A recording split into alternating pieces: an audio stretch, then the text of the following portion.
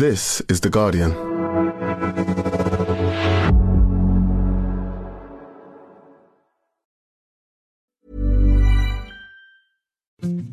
Hallo, hier ist wieder Clark.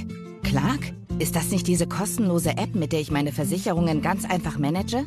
Genau. Nach der Anmeldung kannst du deine bestehenden Verträge in die App hochladen und sie mit dem Bedarfscheck bewerten lassen. Wo es Optimierungsmöglichkeiten gibt, macht dir Clark alternative Vorschläge. Übrigens 100% unabhängig von einzelnen Versicherungsanbietern. Und bei Fragen stehen dir die Clark-Versicherungsexperten zur Verfügung. Ganz ohne Wartezeit. Wenn du dich jetzt mit dem Gutscheincode Podcast30 alles großgeschrieben registrierst und deine Versicherungen in Clark hochlädst, erhältst du einen Amazon-Gutschein von bis zu 30 €.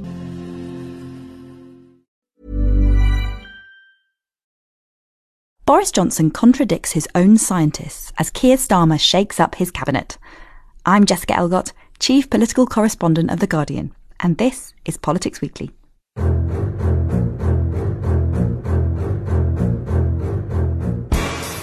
The target that we've set ourselves is to offer a booster to everyone eligible by the end of January.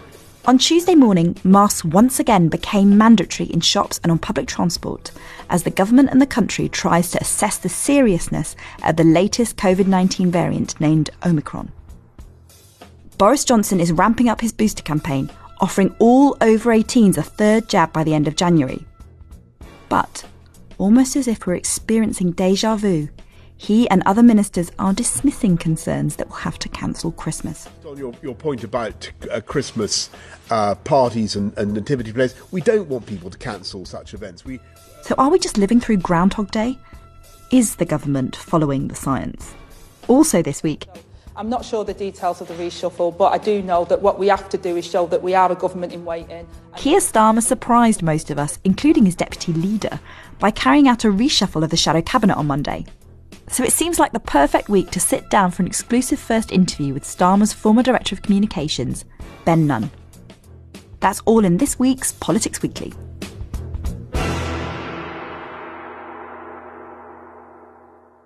But first, let's look at the government's latest COVID-19 plans. To discuss that, I'm joined by The Guardian columnist Gaby Hinsliff.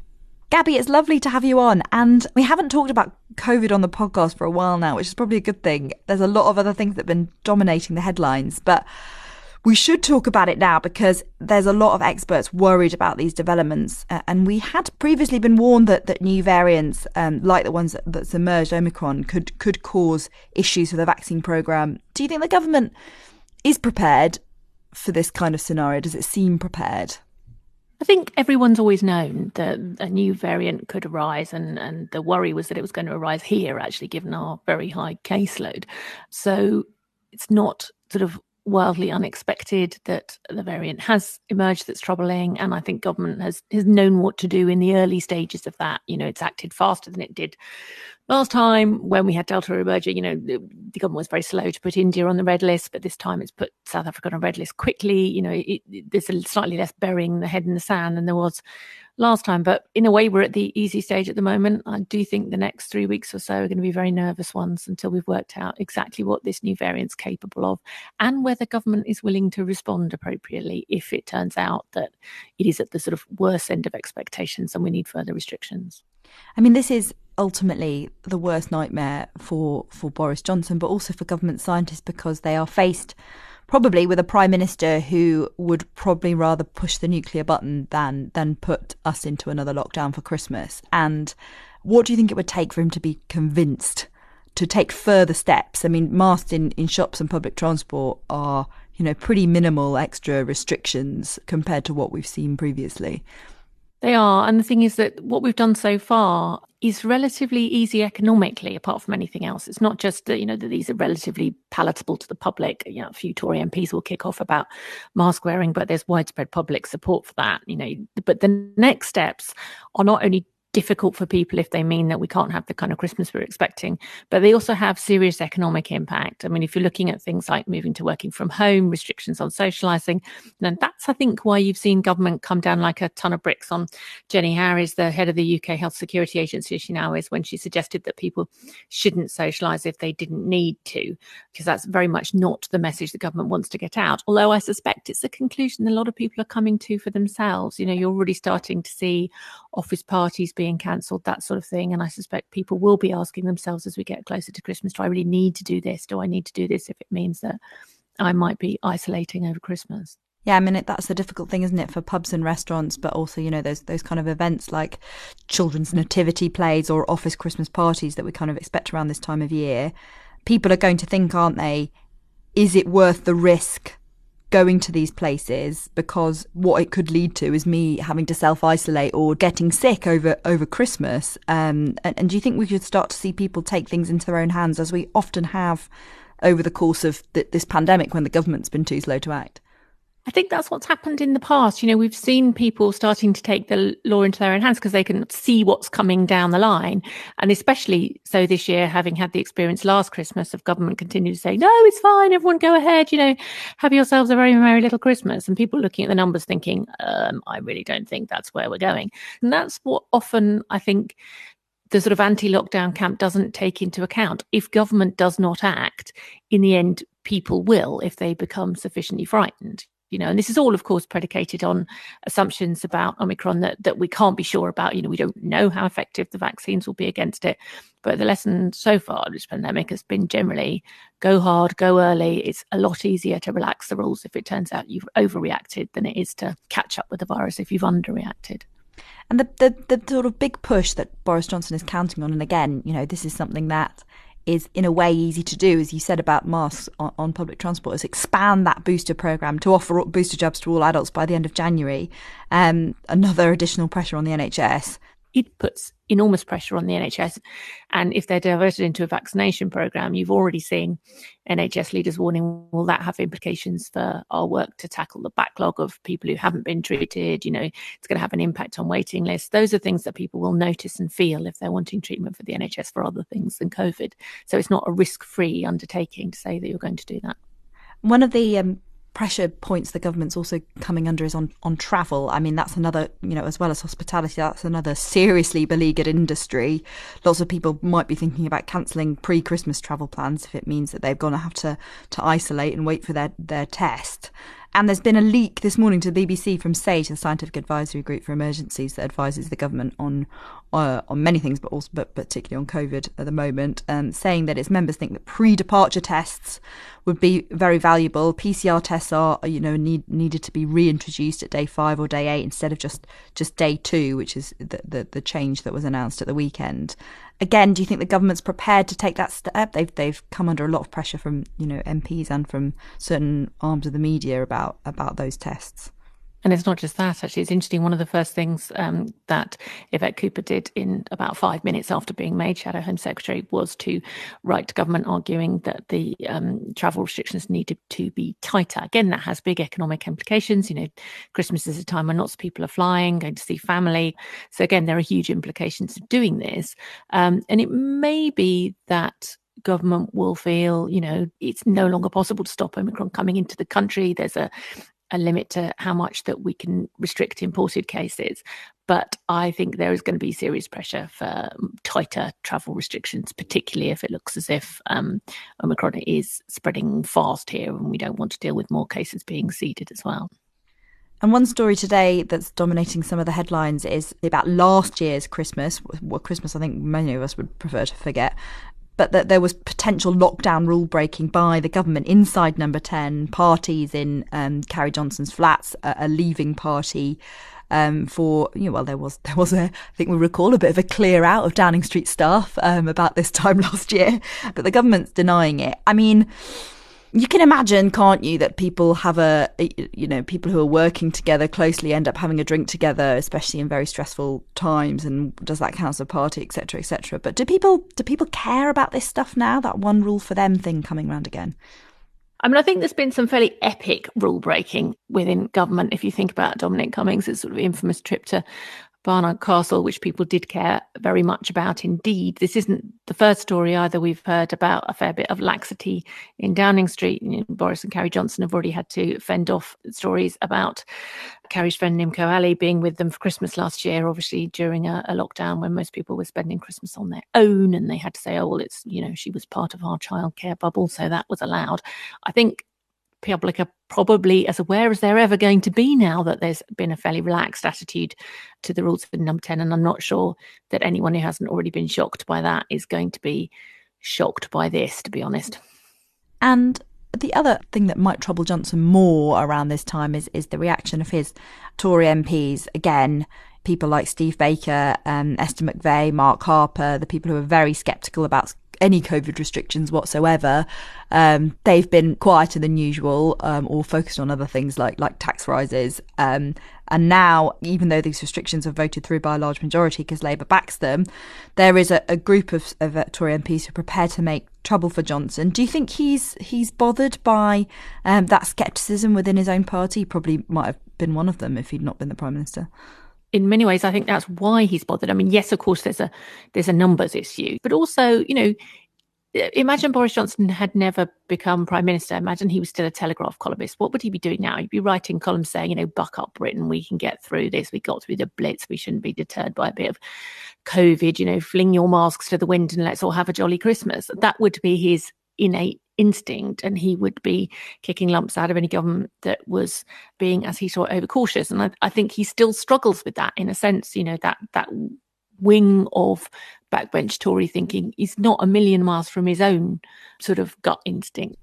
Finally, I mean, it's been a difficult autumn for Boris Johnson generally, and now that he's facing this battle to save Christmas. And actually, I think what we've seen is when the government's had to sort of take on battling COVID, do you think that could actually be something that helps, rescue his ratings a bit if they can avert disaster over the holidays? I don't think we're going to get another vaccine bounce, another equivalent of that sort of feeling of relief, when the vaccines came in and it was all over last year, because I think we're almost at that stage where people think, they've had enough of this. That's what the vaccine was meant to get us out of. We were meant to be coming into better times now. It was meant to be all over. We were meant to be putting it behind us and learning to live with the virus. And I think even if, this particular concern turns out not to be that much of a big deal, or if government gets through it unscathed, I think it's just there's always that underlying current of anxiety, a drumbeat of anxiety, Sarah Vine says in the Mail this morning, that people are having to live with. That's what they resent, and that's what they're starting to hold against government. Gaby Hinsliff, as always, thank you very much. Thank you. After the break, Starmer's new top team and how Labour might capitalise on Tory turmoil. We'll be right back.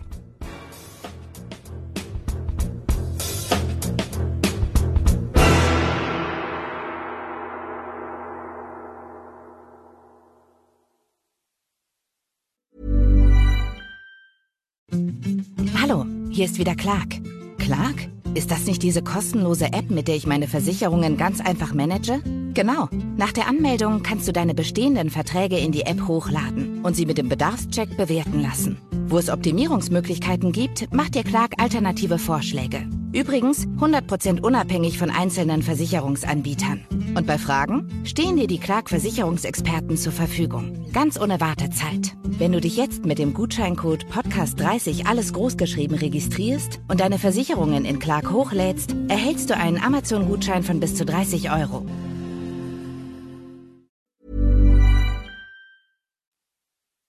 Welcome back to Politics Weekly. I'm Jessica Elgot, Chief Political Correspondent for The Guardian. Now, what did Labour's shake-up reveal about Starmer's plan for Labour?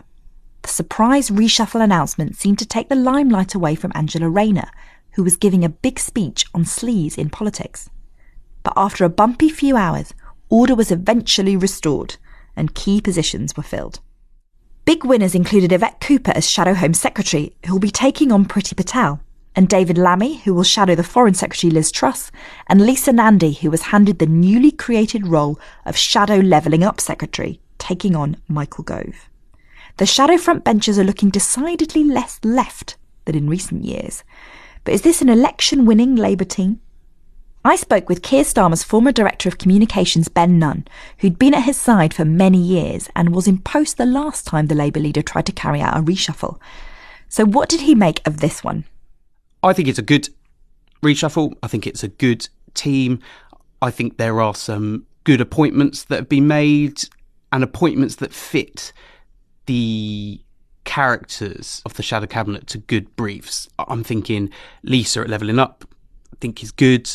I think David Lammy in Foreign is good. And I think Wes into Health is good. In many ways, I've always been an outsider in the Labour Party, in that I've never been particularly factional.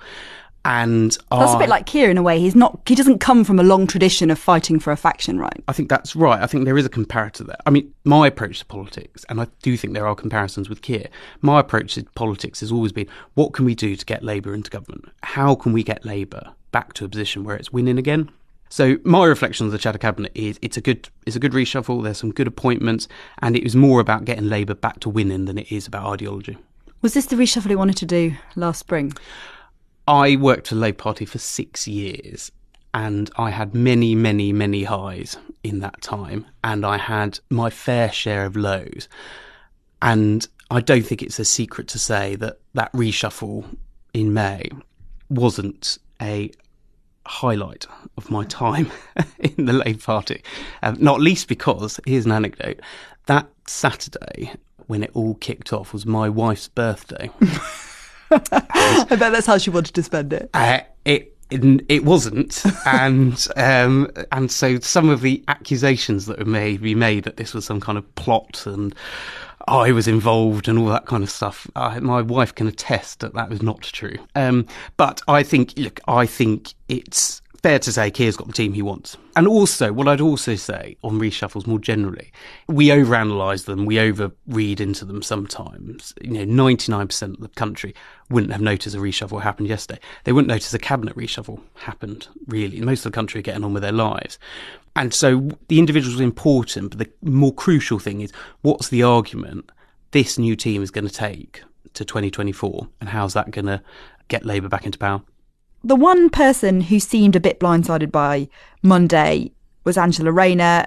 I mean, do you think it was a mistake? It was clearly a mistake not to involve her in the spring, or to not make sure she was on board with some of it before it leaked out to some of her pals. But do you think that it's their relationship is the issue, or is it more about other internal tussles going on? I don't know what happened. I honestly don't know what happened, and I think it's quite small fry. I think ultimately Keir got the reshuffle he wanted, and that's the most important thing. And what I would say about Andrew and Keir is some of the stuff we've seen in recent weeks shows the strength of that double team. The way they handled the sleaze stuff, they are both very, very good assets for the party. Focus on that, not process and grids and whose speech was when. One of the things that was briefed yesterday, I think, was that this new team, which I think it's fair to say is a sort of bit more of a decisive shift towards the centre of the party. But they are people who have experience of government, and they are people who have got a lot of experience dealing with the media and of communicating. And do you think that that's been something that's been not as effective from the shadow cabinet team up until this point? I think the bringing in people who understand what government is and actually what effective opposition is, someone I've valued incredibly during my time and really always enjoyed working with, someone like John Ashworth. It's actually really good in that regards because he knew what opposition was, he knew what government was, and a vet will bring that kind of skill as well. And actually, in many ways, Labour needs to be as an effective opposition as it is an effective government. I think on the media point of view, I think you cannot underestimate how difficult it is to secure cut-through in the middle of a global pandemic when the Prime Minister can click his fingers, get a press conference, and that hits the 6 and 10, and Labour is a 15-second clip at the end of it. Nor can we underestimate the extent to which the public are totally switched off from politics at the moment. So I think, willing the government to succeed in a certain extent. All of us wanted the government to succeed in fighting a deadly pandemic. Absolutely, and the beginning of the year was a classic example. And Keir got this bang on in about November of last year. Keir said as soon as this vaccine happens, the government's going to get a massive bounce. And this is not forgetting this time last year, Labour was ahead of the polls. We certainly tied, if not ahead in certain polls. I mean, there were a catalogue of extremely awful government errors during that period of time, wasn't there? I mean, there was you'd had the A-level debacle, you'd had, Dominic Cummings leaving, you'd had, but even before that, you'd had, a sort of refusal to go back into lockdown as cases were spiking, the debacle around Christmas. In a way, Labour were ably assisted in that, in getting ahead in the polls there. Possibly it might be a seasonal thing with Johnson, because this last few weeks has not exactly been a highlight. It must be something that happens to him over winter. But on the point of kind of, the environment Keir and Labour's been operating in the past kind of 18 months or so has been shrouded by a pandemic where most of the country, what do my friends and family cared about? They cared about whether or not they were going to have a job, whether or not they were going to get a vaccine, and whether or not they were going to be allowed in the pub. And in the end, Johnson was able to achieve that. And it would have been utterly wrong for Labour to have opposed some of those things. So I always think the media cut-through angle is slightly unfair. But what I would say, people like Wes, people like Lisa, people like David are very good media performers. And there is no doubt that certainly within the lobby and within Westminster, that will boost them and give them a bit of a stronger platform going forward. From my perspective, I think what we've seen from Starmer in the past few weeks, which has been interesting, is that there had been, I think, for the time since he arrived, and for some reasons that you set out, quite a lot of caution, not really wanting to take much of a dividing line with the government on COVID restrictions, mainly because the government were imposing quite harsh ones, apart from probably calling for them a bit earlier, cautious around things like the Sarah Everard vigil, not calling for people's heads to go, and then using this kind of vague word like sleaze, which kind of, I don't know if that necessarily has the same cut through from my perspective as calling it corruption, which is something that he's started to do quite recently. And I think, when it comes to the Owen Paterson cases, there's very little else you can call it. Do you think he needs to be bolder going forward? Has there been too much caution? I don't accept the idea Keir's cautious. I just totally reject it. Keir's response to the EHRC report was strong. It was decisive. And I'm not talking about Jeremy here. I'm talking about how Keir responded. When Keir argued internally and externally that Labour should vote for the Brexit deal, because in the end it was the right thing to do. That was a strong decision. A lot of these are arguments with his own party, though, that he's been able to take on. But that is still, in the end, if you don't have arguments with your party, you're not going to be able to take arguments with the country. So I don't accept it. I think it was strong. And again, I don't like, I know these individuals, but when he took the decision to ask Rebecca Long-Bailey to leave the shadow cabinet, that was a strong decision. So he is strong. He is decisive. He does take them. Do you think? Obviously, we're seeing, as we've sort of briefly touched on, Labour making gains in the polls, and a lot of that aided by this kind of return of politics as normal. Although we might be seeing a return to politics as the new normal over this Christmas. We all hope that we're not. But that the Tories have been able to make some pretty big domestic announcements, in, whether it's social care or whether it's they've got a levelling up white paper on its way, whether it's the big rail infrastructure announcements, not all of which have been things that Labour have been able to get their teeth into and criticise. Yeah. Do you think that's aided it, and how does that work going forward? I think there is an element of politics returning to normal. What I think is my interpretation of it, and if I was still in there and if I was still working for Keir, or if I was to see Keir in the pub today, what I would say to him is that there is a compelling narrative you can say about this government now, which is that it's on the economy, it's high tax, low growth, low pay. And I'd bang on about that day after day after day. That economic argument about high tax, low pay, low growth, I think should be the defining argument for Labour in the next year. They've missed that in a way, haven't they? There hasn't been a kind of, there has been one rule for them a bit, but there hasn't been a kind of refrain drummed in that the Tories are so good at getting those kind of catchphrases into people's minds about what their offer is or what they're campaigning against. Well, I think I don't entirely accept that, because I don't entirely accept that. But the second thing I'd say is there is a good characterisation you can do of this Prime Minister now, which is that he overpromises and underdelivers. And in 5 years' time, he would have broken the promise of the country to make this a better place. He would have broken that fundamental promise. And it allows Labour to come in at the back and say, we will deliver on that promise. We will make this a better country. The Tories have had it for 15 years. They just failed on that fundamental truth. I mean, it seems a bizarre thing to say because Labour seems to actually come out with quite a lot of policies, like sort of small ones, quite regularly. But there are sort of fundamental things, you know, sort of laying out the infrastructure policy, you know, the alternative social care policy. When's the right moment to do that? I take the argument midterm isn't necessarily the time to do that, but Labour is going to have to do that at some point, isn't it? It is. But I think there is the moment you need to set out your overarching platform for the country and set out some of the big ticket items.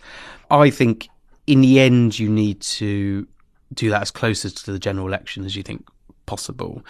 My personal view is I don't think there'll be election until 2024. What you need to use these interim years for is fixing the party, getting the party ready for an election, which can lead to accusations that you're too focused on the party. That's a bear trap that you fall into. It might be a bear trap, but for the public, they don't care. I just think speak to the public at the moment. They don't care about politics. They just don't, and nor should they.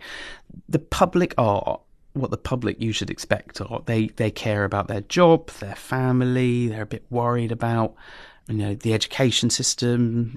And so you should use this period when the public are focused on their lives to fix your party, because that will allow you to, when the election is called, when the public turn on to politics for the first time properly, they are first asked to make a decision, they will look at both parties and go, right, I think you're ready for government. And Keir can go out there and say, look, I've fixed the party. It's ready. We are ready. You've got a good team here. This is my programme. Let's go forward. And Keir's view in fixing the party isn't, look, let's show that we're no longer a divided party. Everyone's all together. Look, we've got a real mix of people in the shadow cabinet. Jeremy Corbyn said, sorry, we're bringing him back in. His is, no, I'm the boss. And it doesn't matter whether Angela Rayner gets upset about not being involved in a reshuffle or not and briefs a bit, or it doesn't really matter that Jeremy Corbyn's just sort of hanging on in limbo. I'm the boss and I'll make those decisions. Is that his theory? I think strength is an important part of politics, and that's why I accept there are times when, you know, we didn't communicate things right. I would always accept that. To be honest, I always think about fixing the party less about the politics of it. It's about the infrastructure of the party. We've got to remember Labour didn't lose 2019. We lost 2019, 2017, 2015 and 2010. We keep losing elections. Now, part of that is policy, part of that is politics, but it is also about, has it got the right structures around it to make it an effective campaign operation? Last question. When you left working for Keir, did you genuinely believe that Labour were capable of winning the next election? Yes. And do you still believe it now? Yes. And I really, really do. I really do. I think the public could get to a situation in 4 years' time when they go, do you know what? We've had a lot of promises and nothing delivered. We're paying more tax, but our services are worse. I think it is now time for a change. So yes, I do. Ben Nunn, thanks ever so much for joining me. Thank you very much. And that's all from us this week. Make sure to listen to Friday's episode of Politics Weekly Extra, as Jonathan Friedland speaks to Abdul El-Sayed about Islamophobia in American politics, after an incident between two House representatives a couple of weeks ago. But for now, I want to thank our guests, Gaby Hinsliff and Ben Nunn. The producer was Yolene Gaffan. I'm Jessica Elgot. Thanks for listening.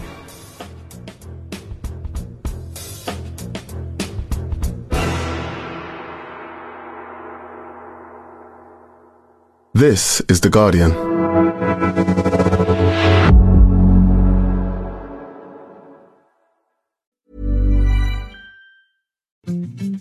Hallo, hier ist wieder Clark. Wusstest du, dass 61% der Deutschen bereit wären, Geld für eine Versicherung der Erde auszugeben? Bis das möglich ist, kannst du deine Welt im Kleinen versichern. Die passenden Angebote findet der Clark-Algorithmus aus über 160 Versicherern für dich. Natürlich zugeschnitten auf deine aktuelle Lebenssituation. Und bei Fragen stehen dir die Clark-Versicherungsexperten zur Verfügung. Teste uns. Jetzt anmelden und deine Versicherungen einfach über die kostenlose App managen. Ohne Papierkram. Wenn du dich jetzt mit dem Gutscheincode Podcast30 alles großgeschrieben registrierst und deine Versicherungen in Clark hochlädst, erhältst du einen Amazon-Gutschein von bis zu 30 €.